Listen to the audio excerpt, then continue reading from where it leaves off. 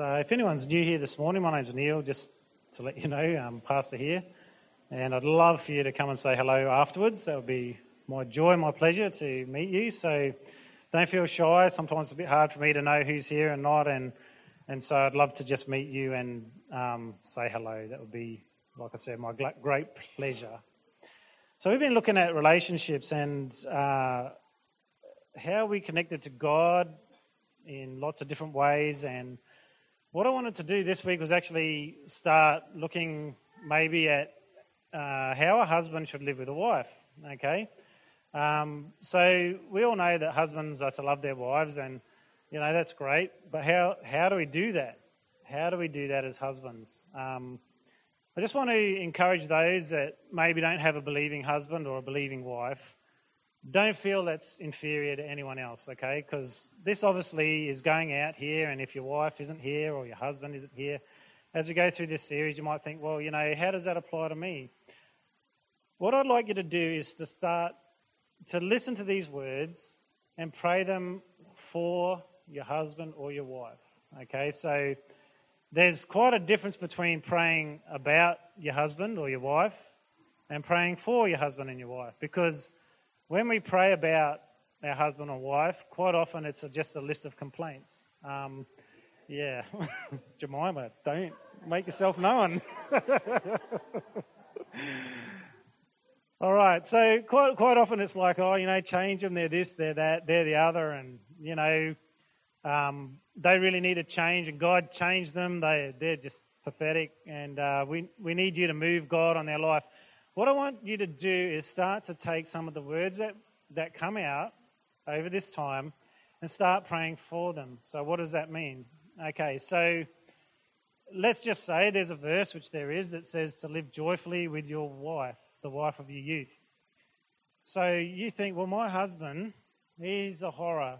He comes home and he's just, you know, miserable, and, you know, when I see him, he doesn't smile, he doesn't greet me with a hello at the door. It's like when he walks in, the first thing he says is, why is everything messy? And he just doesn't show me any appreciation. What I'd like you to do is to start to pray the word of God over their lives, okay? So what you do when you pray is you go, Father God, I just thank you that your word says that a husband should be living joyfully with his wife. I just thank you right now that joy is flooding my husband. I just thank you, Father God, that his strength is coming from you. They might not be saved, but I tell you what, God moves on your behalf, because the Bible says that if you are married to an unbeliever, that that relationship that you have with them, he or her, is sanctified. It's holy. And you might think, well, they're not a Christian, so my relationship is less. No, it's not. God says because you are the believer, you actually bring a holiness to that union, okay? Which is good. And it says also that your kids therefore receive that holiness from you. And we'll be looking at that in a bit more detail later on when we look at the parent and child relationship. If you're not married, please consider this, that the best marriage you can have is with someone who loves God and follows after him. Can you imagine? You're newly married, and sometimes people just enter in and they're not saved, and they're both not saved, and then one gets saved, and so what do you do about that? But if you've got the chance, think about it, okay? And we're going to look at that a little bit today in regard to what a man's meant to be for the wife. Imagine you get to this point, you're married, you're newly married, maybe 3 or 4 weeks down the road into your marriage, you're like, I really need to pray about this with someone. Husband, what do you think? Let's pray about this. And they're like, yeah, that's your stuff. That's just your stuff. That's your religion. That's your belief. You pray about it. Can you see how it just removes something powerful from the relationship? It's like, I want to follow after God. Are you with me? No, you do it yourself. And it's not a condemning word to anyone whose husband or wife is not saved. It's not that at all. It's saying to those who aren't married, choose carefully. Choose really carefully. This is probably the biggest decision of your life, to get married to someone. I cannot think of a bigger decision that there is, because when the two become one, it affects us in every way. It affects us in every way. And hopefully it's in a positive way because we take care about what we're doing. Okay, so let's go to Ephesians chapter 5 and we'll just have a look at that. It'll take me a little while to look up. I didn't bring my book today, so I'm using this computer. So Ephesians 5, we all know that this talks about the husband and the wife and their relationship. So Ephesians 5, verse about 20-ish or so. Let's have a look. Spirit-guided relationships for wives and husbands. So we're looking at verse 21. And this is really interesting as we go and look through this, but we're just starting with this. We're going to touch on it a little bit, but then we're going to go back into what a husband is meant to be. And further, submit to one another out of reverence for Christ. For wives, this means submit to your husbands as to the Lord. For a husband is the head of his wife as Christ is the head of the church. He is the Saviour of his body, the church. As the church submits to Christ, so you wives should submit to your husbands in everything. For husbands, this means love your wives, just as Christ loved the church. He gave up his life for her to make her holy and clean, washed by the cleansing of God's word. He did this to present her to himself as a glorious church without spot or wrinkle or any other blemish. Instead, she'll be holy and without fault. In the same way, husbands ought to love their wives as they love their own bodies. For a man who loves his wife actually shows love for himself. No one hates his own body, but feeds and cares for it, just as Christ cares for the church. And we are members of his body. We talked about that this morning. As the scriptures say, a man leaves his father and mother, he's joined to his wife, and the two are united into one. This is a great mystery, but it is an illustration of the way Christ and the church are one. So again, I say, each man must love his wife as he loves himself, and the wife must respect her husband. So what God's saying here to guys is, you need to love your wife just as much as you love your own body. And this is an important start because what he's saying right now is that nobody hates their own body. Nobody sort of doesn't feed themselves when they're hungry. Nobody doesn't go and get a haircut when they need it. Nobody doesn't get the clothes that they need when they need them. They will take whatever they need and give it to themselves, basically. And what God's saying is that the two are one. The husband and wife have become one. We've looked at that last week. The two are one. So now what God's saying is your wife is an extension, so to speak, of you. Does it mean she's less than you? No, it doesn't. Does it mean that she's inferior to you? No, it doesn't. But it means the two become one. It is a husband's responsibility to start to understand that. To think, well, what do I need? Well, maybe my wife needs that too. What does she need? Start to understand what her needs are. And quite often men are so ignorant of the fact that their wife is in need of something. They really are. Because they haven't fully translated this amazing relationship that God says, this is a great mystery, the two become one. They haven't translated that over and thought, well, wait a minute. Me caring for my wife, what the Bible says here in Ephesians, is actually me caring for myself. When I care for her, I'm actually caring for myself. Now I am making this decision that it's not about me anymore, it's about us as one, caring for her. So when we look at that word for husbands, it means to love your wives. This means that you have a preference for her. It means you wish her well. Now, I don't think that means in a I wish you well sort of thing. I think it's a deep desire that I want to see my wife flourish. I want to see her blossom. I want to see her achieve every dream she's had. Because just as Christ loved the church and gave himself for her, so too God is saying here, husband, you need to understand that the church is the church because Jesus Christ died for it. And because he died for it, he lifted up you people as Christians and said you are no longer worthless and useless and full of sin, but now you are glorified, sanctified, and holy to God. Jesus didn't come to be the master. He was the Lord, and he is the Lord, and he'll forever be the Lord.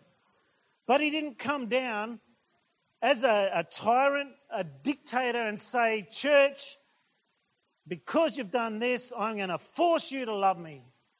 I'm going to force my will upon you. He came down in a different way.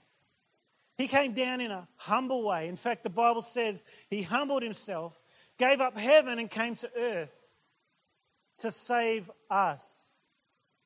This is what Christ did for the church. So when we think, is Jesus the head of the church? Yes, he is. How did the head behave? The head got down, went underneath, served the church, lifted them up. And in the same way, the Bible says, husband, you're head of the wife. So as a head, your job is to go down and lift up your wife. Make her to be all she's meant to be. In fact, when it starts to talk about sanctifying the church by the washing of the water of the word, man, your job is to make your wife the best Christian that she could ever be, because you are supportive, you are behind her, you are loving her. You are saying, what do you need to become a better Christian?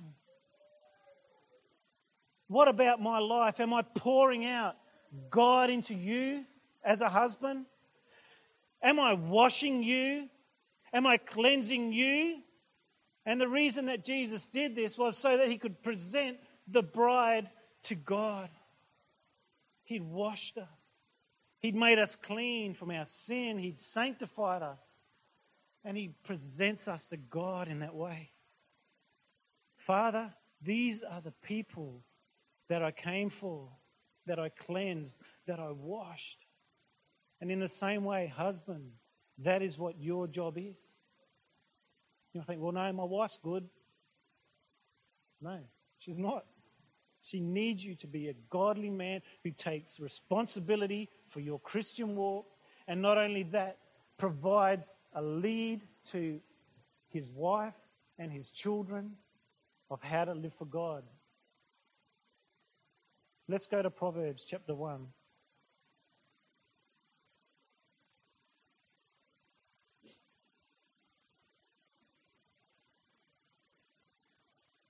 While we're going here, this actually isn't talking about husbands and wives.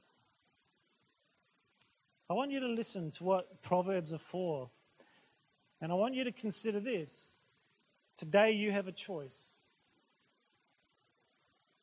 You have a choice whether to listen to the word of God or not. It's that simple. You can either follow after what God says or you cannot. It's that simple. But remember this, that God is not mocked. Whatever a man sows, he'll also reap. If you don't follow after the spiritual things, from the flesh you'll reap death and corruption. And so I just want to underpin that with Proverbs chapter 1 here, because I can give you, if I had it, all the wisdom of marriage.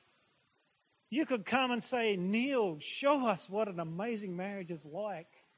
And if I knew that, which I do, because my marriage is amazing, I could pass things on to you. But it means absolutely nothing. Nothing at all. You could decide even as a couple to go to counselling. You might get the best marriage counsellor in the world and they pour their life into you. They give you all the wisdom, all the knowledge, all the keys, all the tools, how you do it, how you make your marriage great. You walk out of that session and you don't do one of those things. Guess what? Doomed to fail. Absolutely doomed to fail. These are the Proverbs of Solomon, David's son, king of Israel. Their purpose is to teach people wisdom and discipline, to help them understand the insights of the wise. Their purpose is to teach people to live disciplined and successful lives, to help them do what is right, just and fair. These proverbs will give insight to the simple, knowledge and discernment to the young.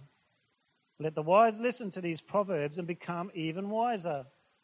Let those with understanding receive guidance. By exploring the meaning in these proverbs and parables, the words of the wise and their riddles, fear of the Lord is the foundation of true knowledge, but fools despise wisdom and discipline.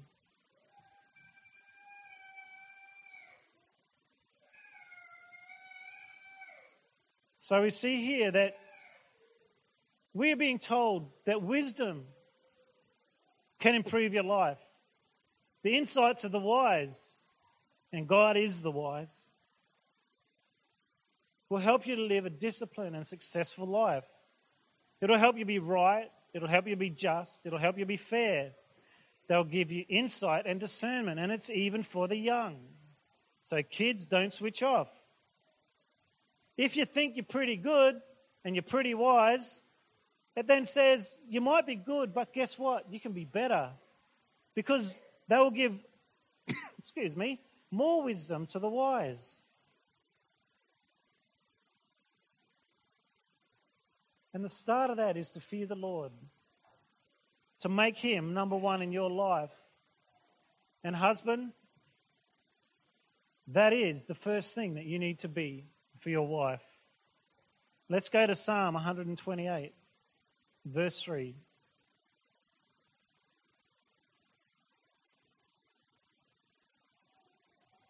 So Psalm 128, and we're looking at verse 3. It's a good little psalm. Just got to get the right button here. We'll start at verse 1. We might even... Yeah, that's it. 1 to 3. How joyful are those who fear the Lord, all who follow His ways. You will enjoy the fruit of your labor. How joyful and prosperous you will be. Your wife will be like a fruitful grapevine flourishing within your home. Your children will be vigorous, young olive trees as they sit around your table. That is the Lord's blessing for those who fear Him.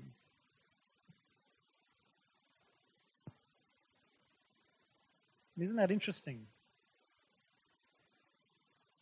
The first thing, husband, you need to do to have a good marriage and to be blessed is fear the Lord. How joyful are those who fear the Lord and follow His ways. You see, if you don't follow after what God has for you, how can you possibly receive His blessing? And what is the blessing? We might think, well, there's riches and honor, which is also part of God blessing us. But this psalm directly addresses this. Your wife will be like a fruitful grapevine flourishing in your home. Your children will be like vigorous young olive trees as they sit around your table. And then verse 4, that is the Lord's blessing for those who fear Him. Think about that. That is the Lord's blessing for those who fear Him. What's the Lord's blessing? That He'll have a fruitful wife flourishing in His house.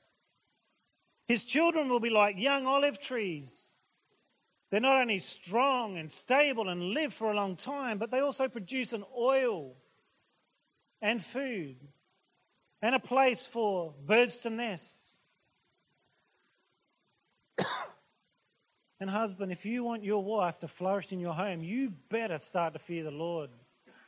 You better start to follow His ways. Because when you do, God promises here that your wife will suddenly come alive. You might think, oh yeah, but she doesn't respect me, doesn't love me. That's your fault. That sounds harsh. And it is. But seriously, men, there's nothing more appealing than a man who loves God, who wants the best for his wife, who gets the treasures that God has and applies them to his marriage. I'm not saying it's always easy. Because as we start to unfold some of these more words that we're going to look at, if you can bring them into your marriage, you will start to see your wife come alive. You will start to see her flourish. You will start to see joy come upon her.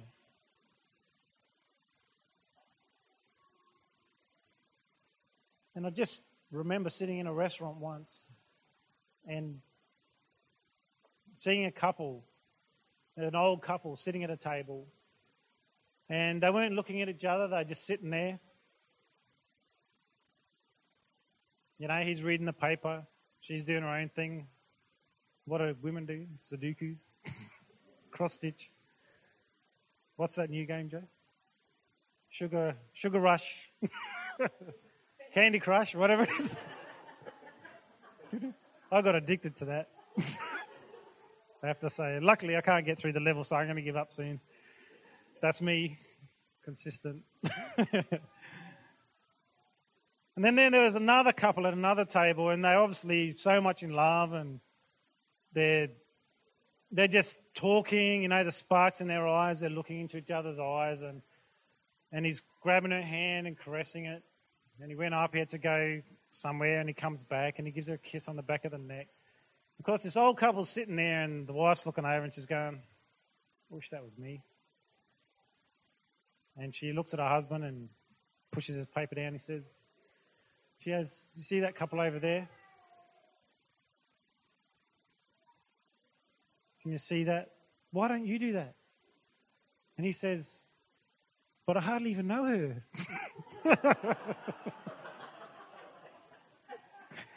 Does that make sense? But we don't want to lose that spark in marriage. So we're going to look at that. Proverbs 5, we're going to read verse 15 to 18. Proverbs 5, 15 to 18.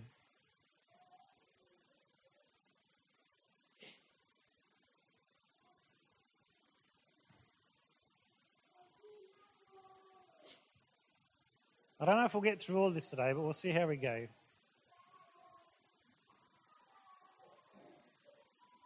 Proverbs 5, verse 15 to 18.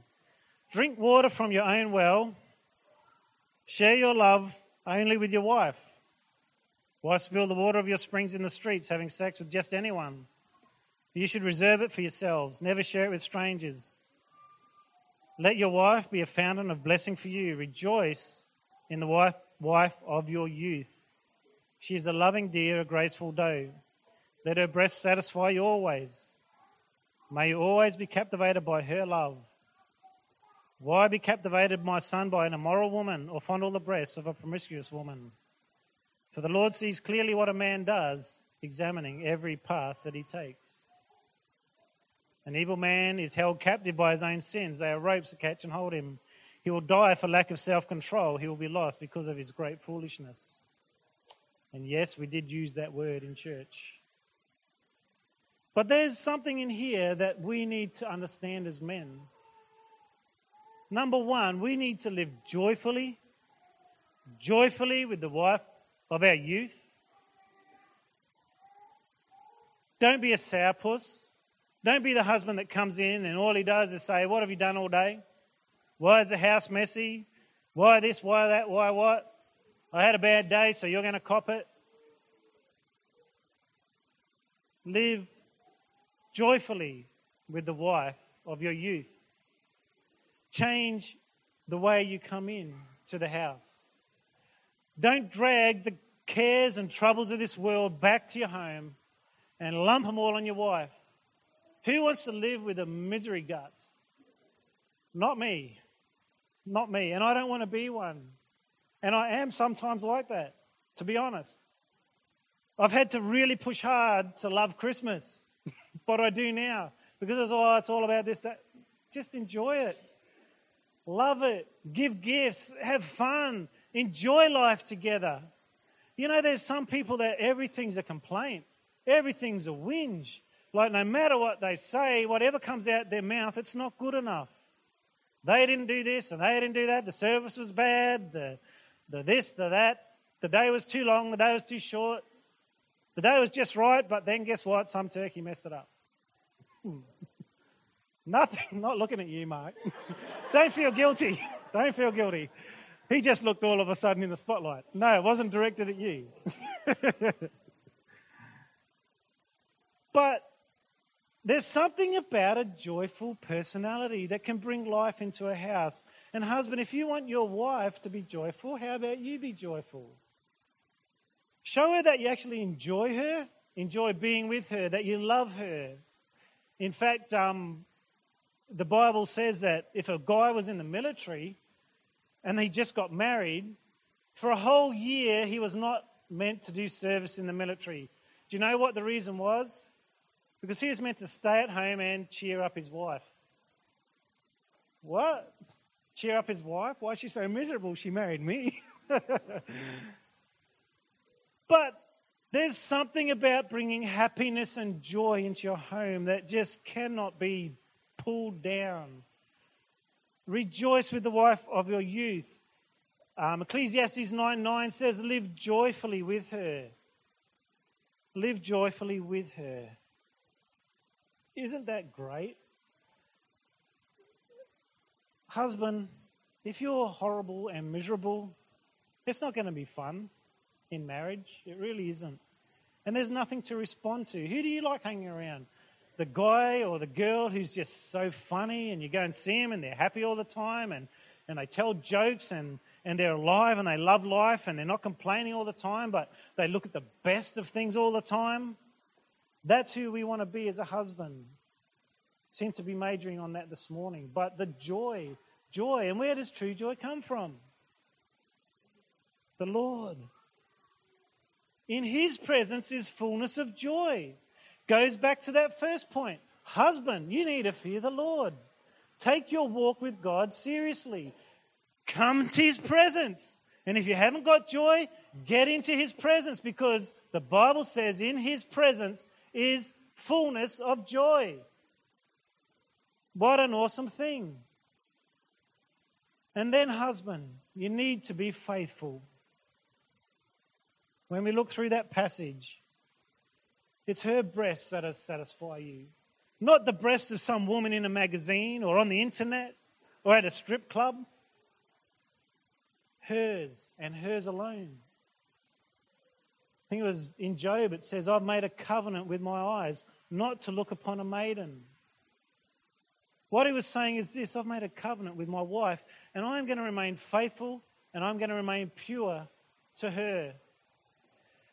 In 1 John 2, verse 16, it talks about these three things: the lust of the eyes, the lust of the flesh, and the pride of life that can destroy you. I might actually just look that up. Just take a minute. Maybe you can too. So 1 John.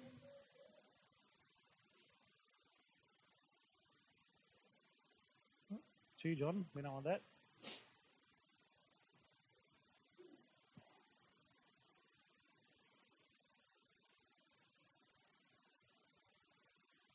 So 1 John chapter 2 and verse 6.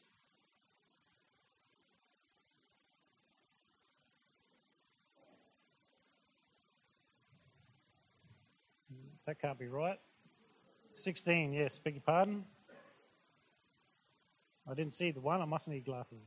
You know, this is just a side note. I found some glasses up here the other day, or someone handed them in, and they must have been just the magnifying ones. I put them on, and I'm like, wow. Things are so clear. But I still refuse to wear them. Okay. Verse 15, do not love this world nor the things it offers you. If when you love the world, you don't have the love of the Father in you. For the world offers only a craving for physical pleasure, it's the lust of the flesh, a craving for everything we see, the lust of the eye, and pride in our achievements and possessions. They're not from the Father, but they're from this world. Do you know what? Whatever you feed will grow. Whatever you feed will grow in your life. And men and women these days, just think about this as we start talking. So many of these things apply both ways in marriage. So whatever you feed will grow. If you start feeding the lust of your eye to look upon other women in a lustful way, which is against what God wants, that is going to grow in your life. Whatever you feed will grow. If you feed the things that make you feel good, they will grow. Because as you feed them, they gain strength. They are nourished. They are cared for. And so what the Bible says here is, don't you dare get the things you need from another woman. Don't you dare. This is not what God designed in marriage. He didn't design marriage for you to be just unfaithful with your eyes, but it's all right because I'm faithful to my wife. Physically, I haven't been with another woman, or even women the other way around. I haven't physically been with another man. What you feed will grow. And I remember When I was in the fire brigade, there was a man there who used to say this to me. He said, "It doesn't matter where you get your appetite as long as you eat at home." What a fool. Because guess what? One day that takeaway is going to seem so nice. It's just going to seem so good. He's just going to have to eat out one night. Because maybe dinner's not ready for him at home. And he's built up a lust in his heart and he just wants it right now. And his wife isn't there in that place. And why should she be if he's like that? And so he's going to be tempted because he's been feeding this physical pleasure, the lust of the eye, feeding it. Whatever you feed will grow. And God says, you need to feed your spirit. You need to feed your spirit.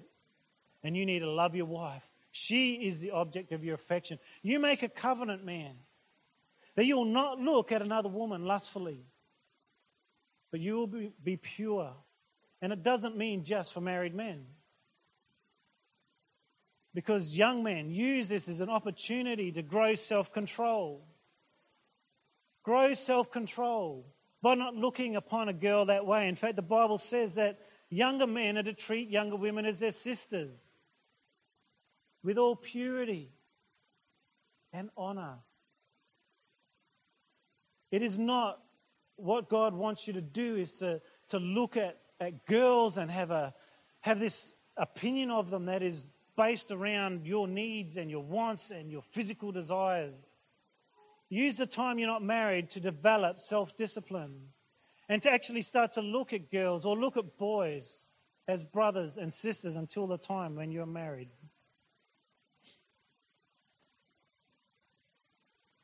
So, how are we going for time? Am I rambling on? Going too long? There's still a lot more there that I want to go through, and I might just sort of quickly talk about these things.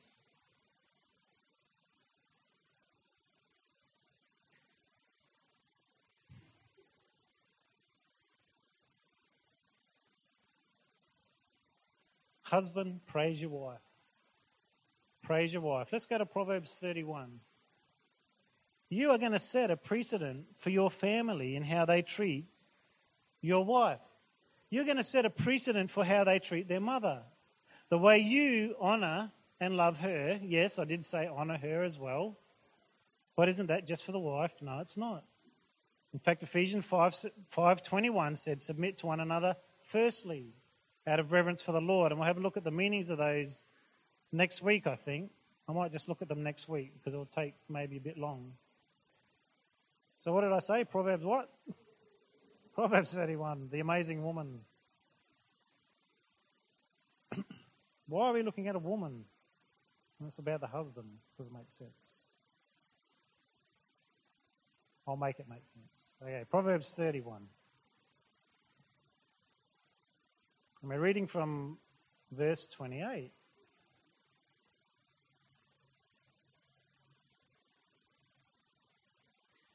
This proverb here in 31 gives an amazing description of a woman. And we're going to actually look at that more when we're talking about a wife later on. But it talks about her character, how beautiful she is and what she does, and even how she dresses and looks after herself. And verse 28 says this, her children stand and bless her, her husband praises her. This is what he says, there are many virtuous and capable women in the world, but you surpass them all.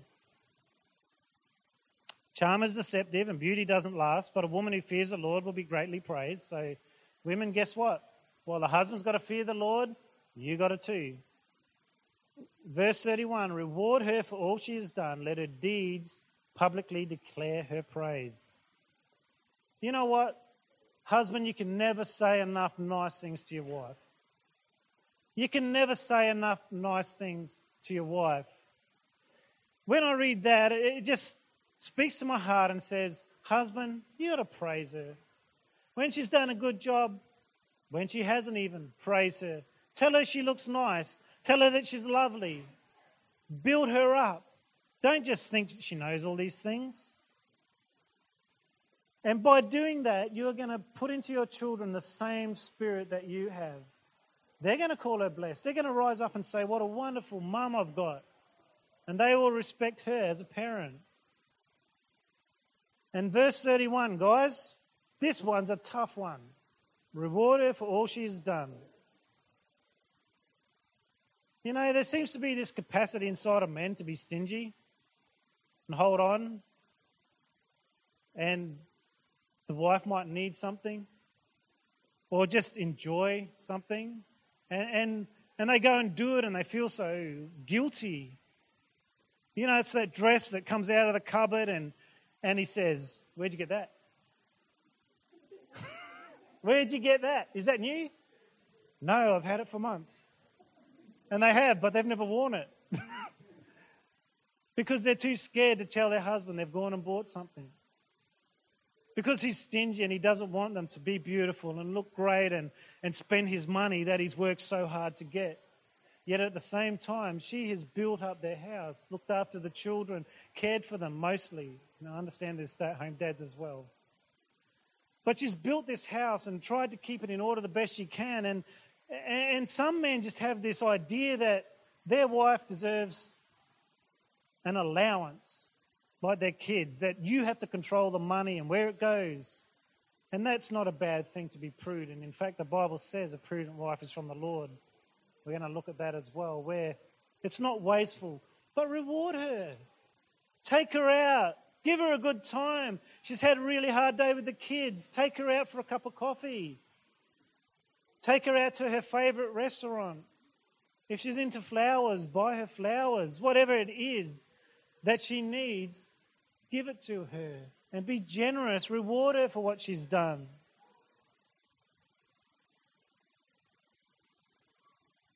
And when you look at this proverb in the New King James version, it talks about how the husband is well known at city gates. He sits in there with the elders of the city. And at verse 31, as you go down, like in verse 23, I beg your pardon, it talks about that, if you're looking at that. In this version, it says her husband, actually, I'll change the version. That'll be easier. Thank you, technology.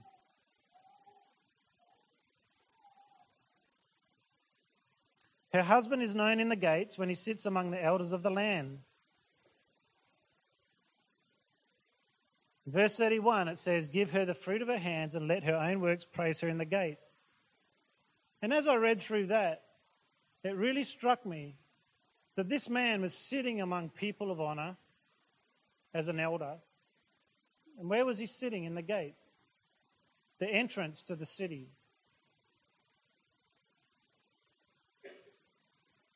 And guess where her works were praising her? In the gates, in the entrance to the city. In other words, the husband in such a place of where people come in and out of a city, the first thing they hear is, my wife's amazing. I love my wife. She's beautiful. She's done so much for me. And I found that really interesting that she was known in the gates because that's where her husband sat and her husband talked about her. So he didn't just praise her to herself, but he praised her publicly. And it is so horrible when you sit around in a group of blokes and all they do is whinge about their wife. She's this, she's that, she's done this, she's a... Put whatever word you want there, and I've heard them all. What? You're married to that person, and yet you speak so lowly of them? No wonder you're having trouble. No wonder you're having trouble. And it can be the other way around, where wives just sit and whinge about their husbands all day and call it a prayer meeting.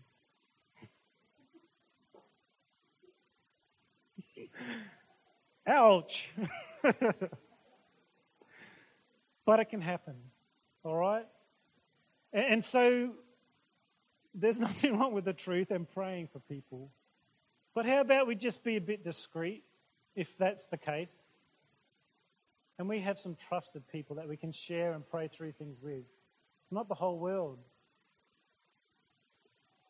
When you talk about your wife to other people, if you've got nothing nice to say nothing at all, seriously.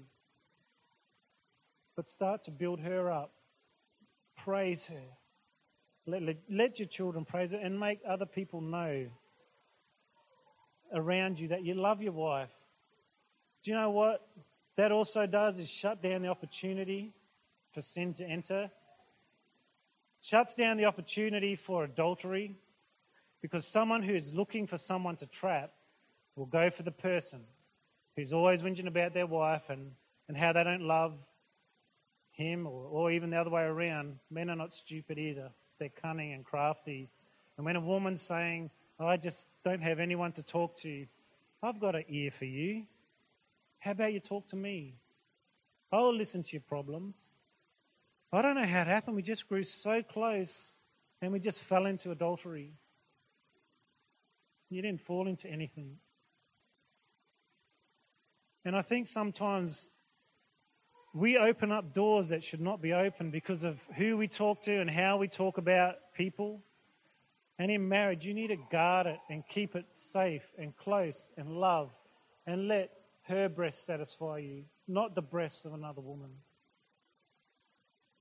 And just love your wife to bits. Give her what she deserves. Thank her for what she's done. And I'm going to leave it there, and we'll look at some other things next week.